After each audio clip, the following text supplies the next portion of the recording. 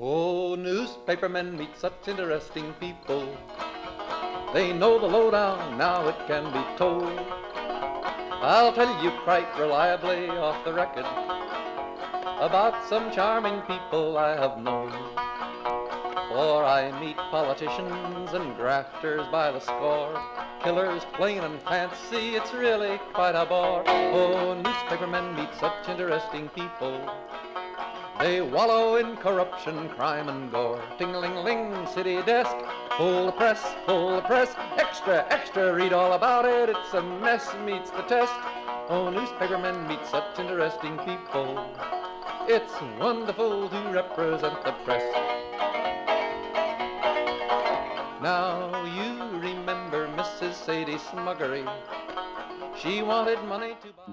The Media Project is underway, a half hour of commentary and analysis, and some days some insight even into the news media issues of the week, and we're very happy to have you with us. I'm Rex Smith, editor-at-large at the Times-Union, with Dr. Alan Chartock. You doing all right there? I'm just dandy. We've been up for a long time. We had our regular morning meeting. I know we're going to get into this, and there was a big discussion as to what the Washington State NPR people did by saying we're not going to carry the president anymore. But let's leave that alone. I'm just introducing you, Alan. You don't really need to do the whole show as we lead off here. I hear you, Rex. Thank you very much.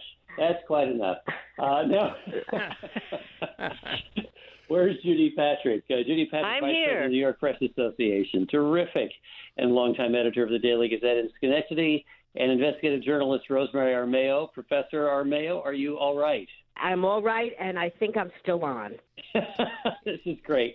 Of course, I think listeners are becoming accustomed to understanding that radio production and a lot of journalism, as in all lines of work, is being done by remote. So we're sitting in 4 different locations, each of us in our homes, and there's David Gastina, our terrific producer, is in the studio, and we are making radio happen. But as Dr. Chartock mentions, there has been some controversy about this question of the daily briefings. You know, for a long time, the White House abandoned daily briefings, but now in the midst of the coronavirus crisis, the president is appearing in the White House briefing room daily. And there have been calls by commentators for the networks to stop televising Trump's daily briefings because of the inaccuracies that he's putting out there. And at least one public radio station, that in Washington State, has decided for that reason to stop doing it. Interesting controversy, right? You know, there really is a lot of interest in this, and there are good reasons for it. Trump is, as I have said many times in a very abbreviated format, is a lying liar. So when he lies, it infuriates many of the people who are listening on the one hand. On the other, the people who listen to NPR and the people who listen to WAMC in specific are brilliant. I mean, they really are. They can tell, and he's the president of the United States. And if you take him off, then you probably have to take Governor Cuomo, who's been doing such a magnificent job, off also. But there are a lot of intermediary steps here. So, for example, you can just cut him off as the questions come from the press. But why would you do that? Because that's when the best analysis and the best holding him to the truth really is. So now we're in quite a kerfuddle. And I'm fascinated by what you guys have to say. So I've been long of the opinion that he is a president. Of course, you have to cover him live. But I've come around now. I've watched too many of these briefings in which he spews information that is having, a terrible impact on the country. There are lies. There's misinformation. What we really need is to hear from the scientists and not hear from the presidents. I think there are intermediary steps you can take. For example, the networks are talking about having a real-time fact-checker post information alongside. You can't do that, though, in radio. So what can we do?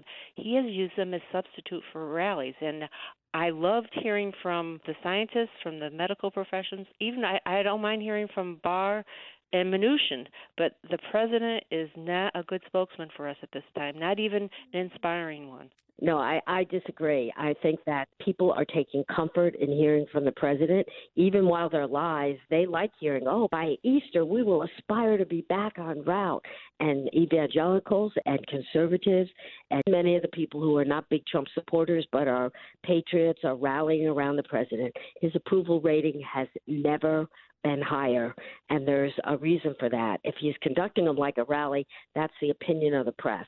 And if we pull away from him, which we have never done for any other president, we feed the idea that the press hates him and is out to get him, and this is one more act of bias against him. But what do you say, Rosemary, to the notion that the president's comments are endangering American lives by declining to take action that is forceful, by saying things about drugs that are unhealthy?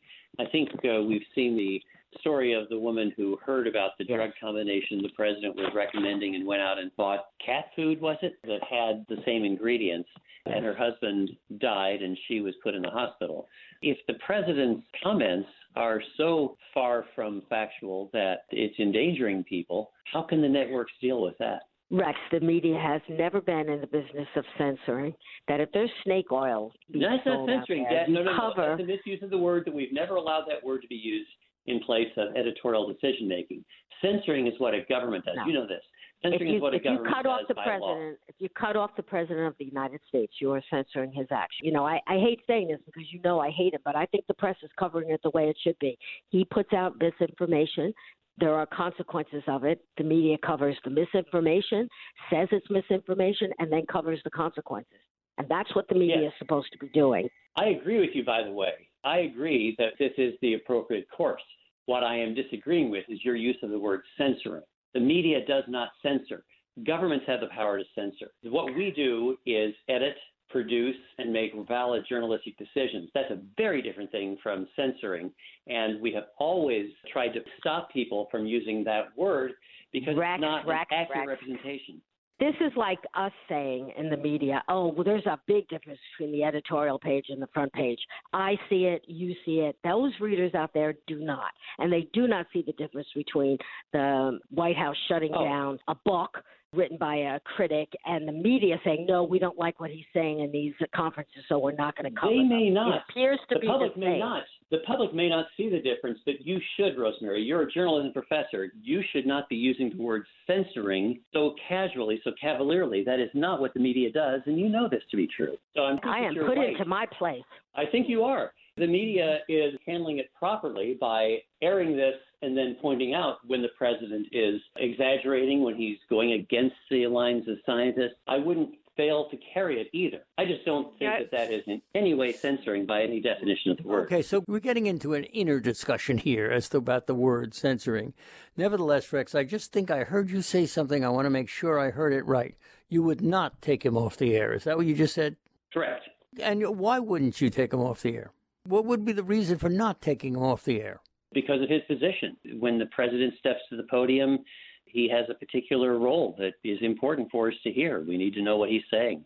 It's relevant. So, yeah, I think he needs to be heard. And I do wish that the other officials who stand up next to him would be even more gutsy. I mean, Dr. Fauci has gotten himself thrown off the podium sometimes, it seems, by openly disagreeing with the president. And there is reporting indicating that President Trump is getting very frustrated at being corrected by Dr. Fauci, even as gently as Fauci does it. I wish he would be more direct and say, I'm sorry, what the president just said is not correct. He is so gently so as to not offend President Trump's very fragile ego.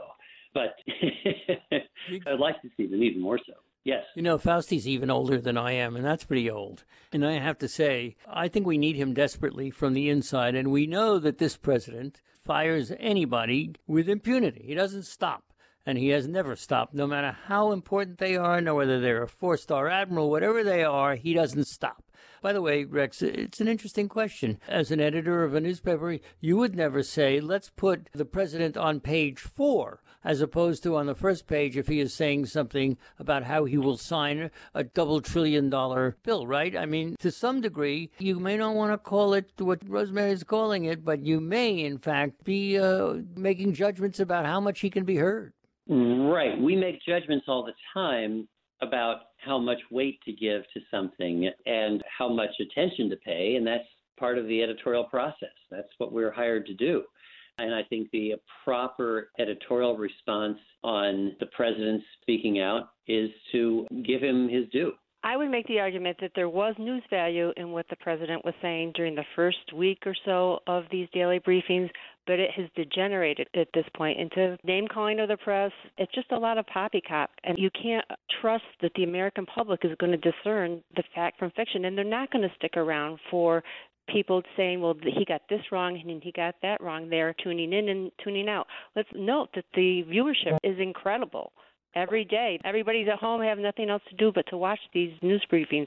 Compare the Trump briefings to the Cuomo briefings.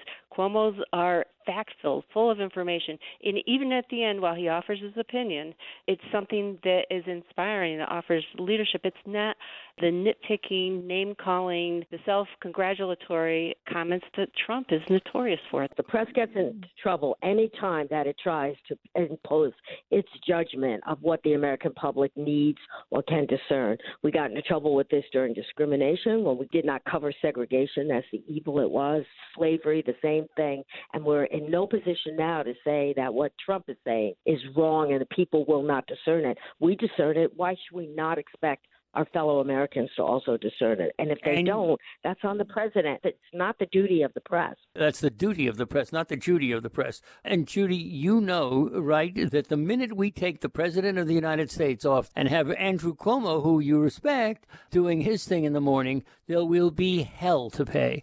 So I don't think you can downplay the intelligence of the American people, even though his numbers are going up for, I think, the right reasons that Rosemary has laid out. As the head of one radio station, I can tell you we had a morning meeting today, and we talked around and around and around, and in the end, there was no question we were not going to take the President of the United States off the air. Well, if this continues for another week, we'll see what you say. That's right. There's always a consequence. But I think that the people who listen to WAMC and to public radio have a brain. One guy wrote me a letter, and just before we came on today, I had a wonderful conversation with him, and he laughed and carried on. Look, a lot of what people are saying is born out of frustration with this lying president. But he is the president, and the way out of it is an election. That's the way out. Now, you know, this is a different matter from the responsibility of journalists. Well, it's the same thing to challenge the president when it's wrong. When the president went on to Fox News for the Fox Town Hall, he was appearing with anchors Bill Hemmer and Harris Faulkner, who are not commentators, but they are news anchors for Fox. And still, his repeated misstatements were not challenged by the anchors. They did a terrible job. Oh, yes. They did not ever question him. They didn't say, oh, April 12th, how did you come by that date? Doesn't have anything to do with Easter and your evangelical support, does it? Did the doctors agree with this? Nothing. There wasn't even the slightest challenge. In fact, one of the anchors said, oh, wow, really? In awe. Right. It was a disgraceful journalistic performance. It was not by any standard competent. And during this, in fact, the president went after Andrew Cuomo, read a headline from some organization called the Gateway Pundit, which is basically a fringe outlet that peddles right-wing conspiracy theories, that had said that Cuomo rejected buying ventilators in 2015, established death panels and lottery instead. And Trump read this aloud on Fox News, and the anchors didn't challenge him at all. You know, it's Fox News once again showing that while it poses as a legitimate news organization during the daytime hours, it is not ever a legitimate news organization. Well, it could be that they're stupid, you know, and they don't know anything, and therefore, how could you expect them to say anything? Well, and the difficulty is this. The vast majority of people who identify as Republicans are largely distrustful of legitimate news organizations, and they primarily turn to Fox News and other right-wing sources for information. And so they buy into this when Fox News fails to do its due diligence. So I guess it has always been thus, right? We can't really imagine it changing. Again, I think the real media is doing the right job, which is pointing out what Fox has done wrong. We cannot force people to listen or to read the right things, the things we want them to. That's the quandary right there, which is the power of the propaganda like Fox News. It's maddening. But stopping our coverage of the president would not help because Fox will continue to cover him. You even see it at the daily briefings where the president will repeatedly call on the Fox News reporters. And even, he congratulates those reporters for good questions, and he chides the mainstream media reporters for having bad questions or nasty questions. That's its own level of propaganda. Even when NBC's correspondent Peter Alexander served up a softball question, what would you say to the American people who are frightened? He attacked that. It would have been so easy for him to answer that question elegantly, but instead he attacked the reporter. Right. And he said it was a nasty question. Can you imagine? Actually, Britt Hume on Fox News agreed that it was a gotcha question, and not in 100 years can I see it that way. It's like, what would you say to the American people who are afraid? There's no way that's a gotcha question. Even Pence, who is not a brilliant man, parlayed it into a very moving and a good answer. So Trump, I don't know. It was like he was just mad at the media. He has had this pent-in fury. You can sense impeachment and before, since the Mueller report, actually. And it just came bubbling out at that one particular time. It was very odd. Right. Well, Britt Hume is just one of the most disgusting people on TV. Anyway, what can you say? The problem is that now these Fox News stars are pushing Trump to end the restrictions, with Trump suggesting that maybe he'll end the restrictions in the country long before the medical experts believe it's a good idea. Of course, the Fox echo chamber is supporting this and saying it's time to get this out. Laura Ingraham, for example, saying that doctors shouldn't be determinative voices in policymaking because, they're going to have jobs anyway when this is over. It's pretty stunning because when you consider the power that Fox has over a certain segment of the American public, it's quite irresponsible of them to come through with it in this way. Here's another case where I think the media is playing to Trump's strengths, and we should not be. Peter Baker of the New York Times noted that he's given himself enough wiggle room. What he's done is said aspirationally, we need to stop the lockdown. We need to get back to work. And he has said, I'm going to listen to the doctors. So every time he's spoken about this, he said, no, I'm going to listen to Fauci. I'm going to listen to everyone here. But this is what I'd like to do. I don't think he's going to ever do it. I don't think he even thinks for a minute that it's possible. But the idea that he's pushing to go back to work, that's the message he wants. And he's getting points for that. There's reasons that his approval rating is going up. And the media has to, I think, we have to get over ourselves. We have to say, just like Peter Baker did, he's got it right. He's saying this, but he doesn't really mean it. Here's what his actual intentions are. Yeah, a little bit more nuanced. Yes. I see what you're saying. Mm-hmm. If you're just joining us and wondering what you're listening to, it's the Media Project from Northeast Public Radio. Alan Chartock, Rosemary Armao, Judy Patrick, and I'm Rex Smith. And we invite you to send your thoughts, media@wamc.org. We're always happy to get your thoughts and your suggestions for topics we might want to take up, because that's how it works in the media these days. One of the elements that we're seeing is that there's even social distancing in the television programs, right? All the media have to adapt to this, or actually, I got a letter from readers saying we ought to call it physical distancing, not social distancing, because it's not our sociability that we need distance from, it's just our physical selves. But, I think that the TV shows that we see, TV news shows, are appropriately modeling to the American public when the president and all of his team get up in front of the White House briefing room, there is no such social distancing. So that is kind of sending a bad signal. They've all been tested. Unlike the rest of us, they can actually get tests, and they all know that they're negative. I guess that's right. How long will that last? I mean, you can get tested and the next day you can get the disease.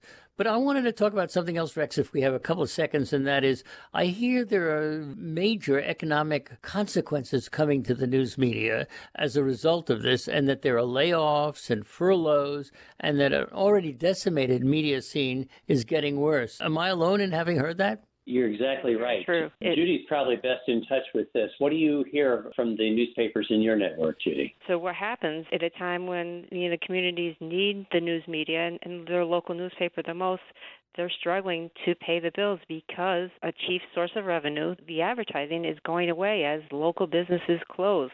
And as we all know, those local newspapers were struggling in the first place because a lot of their advertising had gone to the digital platforms like Facebook beforehand.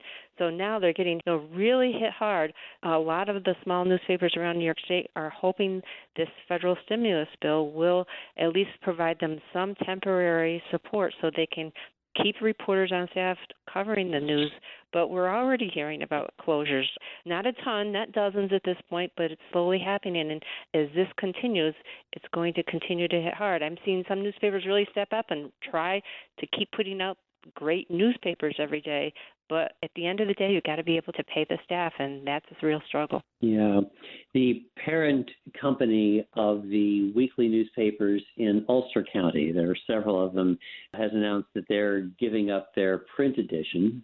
The same thing, I believe, has happened across the state line in Massachusetts. Waterbury, Connecticut, the Waterbury Record has now ceased publication. That's a newspaper that's been published initially starting in 1895 and then started over again. The Vermont Community Newspaper Group is what it's called. So we are seeing the effects of it beginning, but even on dailies that have been relatively healthy, like my own, there is a significant amount of loss of ad revenue. And I think there's a good chance that a lot of newspapers are going to find that their profitability has absolutely evaporated this year. You're gonna call BS on this one, Rex. And I, just as early as this morning in our morning staff meeting, I asked that question: what was happening with our underwriting at WAMC, which is of course not advertising, and the answer was nothing. In other words, we're doing quite well. I wonder whether there's a distinction between newspapers and other kinds of radio and television. Well, I just think that you're a not-for-profit. I think you ought to be concerned and have, if I were in your shoes, I would be planning for what might happen if the fund drive doesn't yield all the dollars. And also, your operation is in dollar senses a lot smaller. It's a lot less expensive to do WAMC, Northeast Public Radio, than the Times Union. So you can get by with your size budget as opposed to what the Times Union is doing. But I imagine that you might be worried that your contributions from listeners surely will be affected as people simply don't have the money to give some. 3 million people filed for unemployment last week. We've never had a week when 3 million people filed for unemployment. And I think some of those people are bound to be WAMC listeners who usually would give you some money. You're absolutely right, of course, about that. However, we haven't seen it yet. I just want to say that.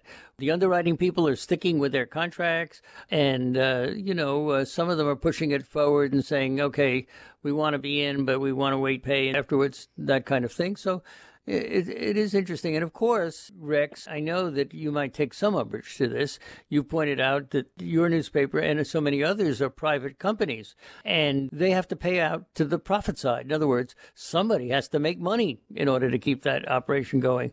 We don't. It's expensive. There's no question about it, but we don't have anybody making a profit from WAMC. Mm-hmm.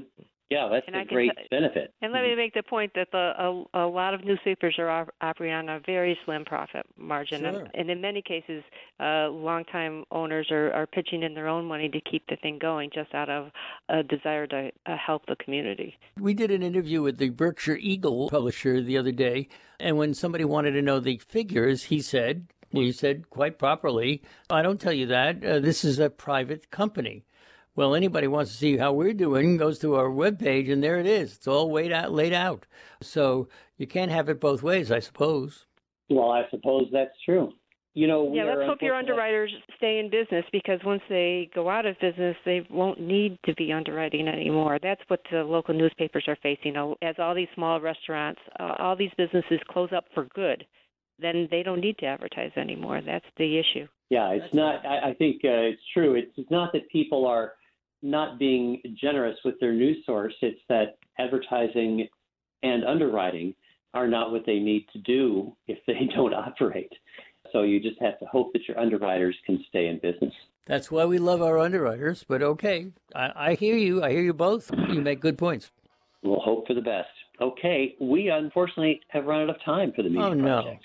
Yes, it's true. It's a simple half hour every week, and we're very grateful to our listeners for joining us, and to David Gastina for making sense out of it all from our remote locations here. Alan Chartock, Rosemary Armao, Judy Patrick, and I'm Rex Smith, and we thank you for joining us on the Media Project. With other actors upon a living stage now, newspapermen are such interesting people. When they know they've got a people's fight to wage, ting-a-ling-a-ling, newspaper guild, got a free new world to build. Meet the people, that's a thrill, all together fits the bill. Oh, newspapermen are such interesting people. It's wonderful to represent the guild.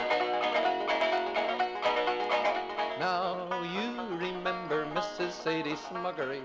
The Media Project is a production of WAMC Northeast Public Radio. Alan Chartock is CEO of WAMC, Professor Emeritus at the State University of New York, commentator, columnist, and author. Rex Smith is Editor-at-Large of the Times-Union. Judy Patrick is the Vice President for Editorial Development for the New York Press Association. And Rosemary Armao is an investigative journalist and former chair of the Department of Journalism at the University at Albany. You can listen to or podcast The Media Project anytime at WAMC.org or just download the WAMC app for your iPhone or Android at the Play Store today. Thanks for listening. Newspapermen meet such interesting people, like the richest girl who could not bake a cake. Ting-a-ling, ting-a-ling, ling-a-ling-a-ling. Now newspapermen are such interesting people. They used to work like hell just for romance, but finally the movies notwithstanding, they all got tired of patches on their pants. They organized a union to get a living wage. They joined with other actors upon a living stage. Now newspapermen are such interesting people. When they know they've got a people's fight to wage, ting-a-ling-a-ling, newspaper guild, got a free new world to build. Meet the people, that's a thrill, all together fits the bill. Oh, newspapermen are such interesting people. It's wonderful to represent the guild. Now publishers are such interesting people. Their policy's an acrobatic thing. They claim to represent the common people. It's funny, Wall Street never has complained. Ah, but publishers have worries, for publishers must go to working folks for readers and to big shots for their dough. Now publishers are such interesting people. It could be prostitution, I don't know. Ting-a-ling-a-ling, circulation, ting-a-ling-a-ling, advertising, get those readers, get that payoff. What a headache, what a mess. Oh, publishers are such interesting people. Let's give 3 cheers for freedom of the press.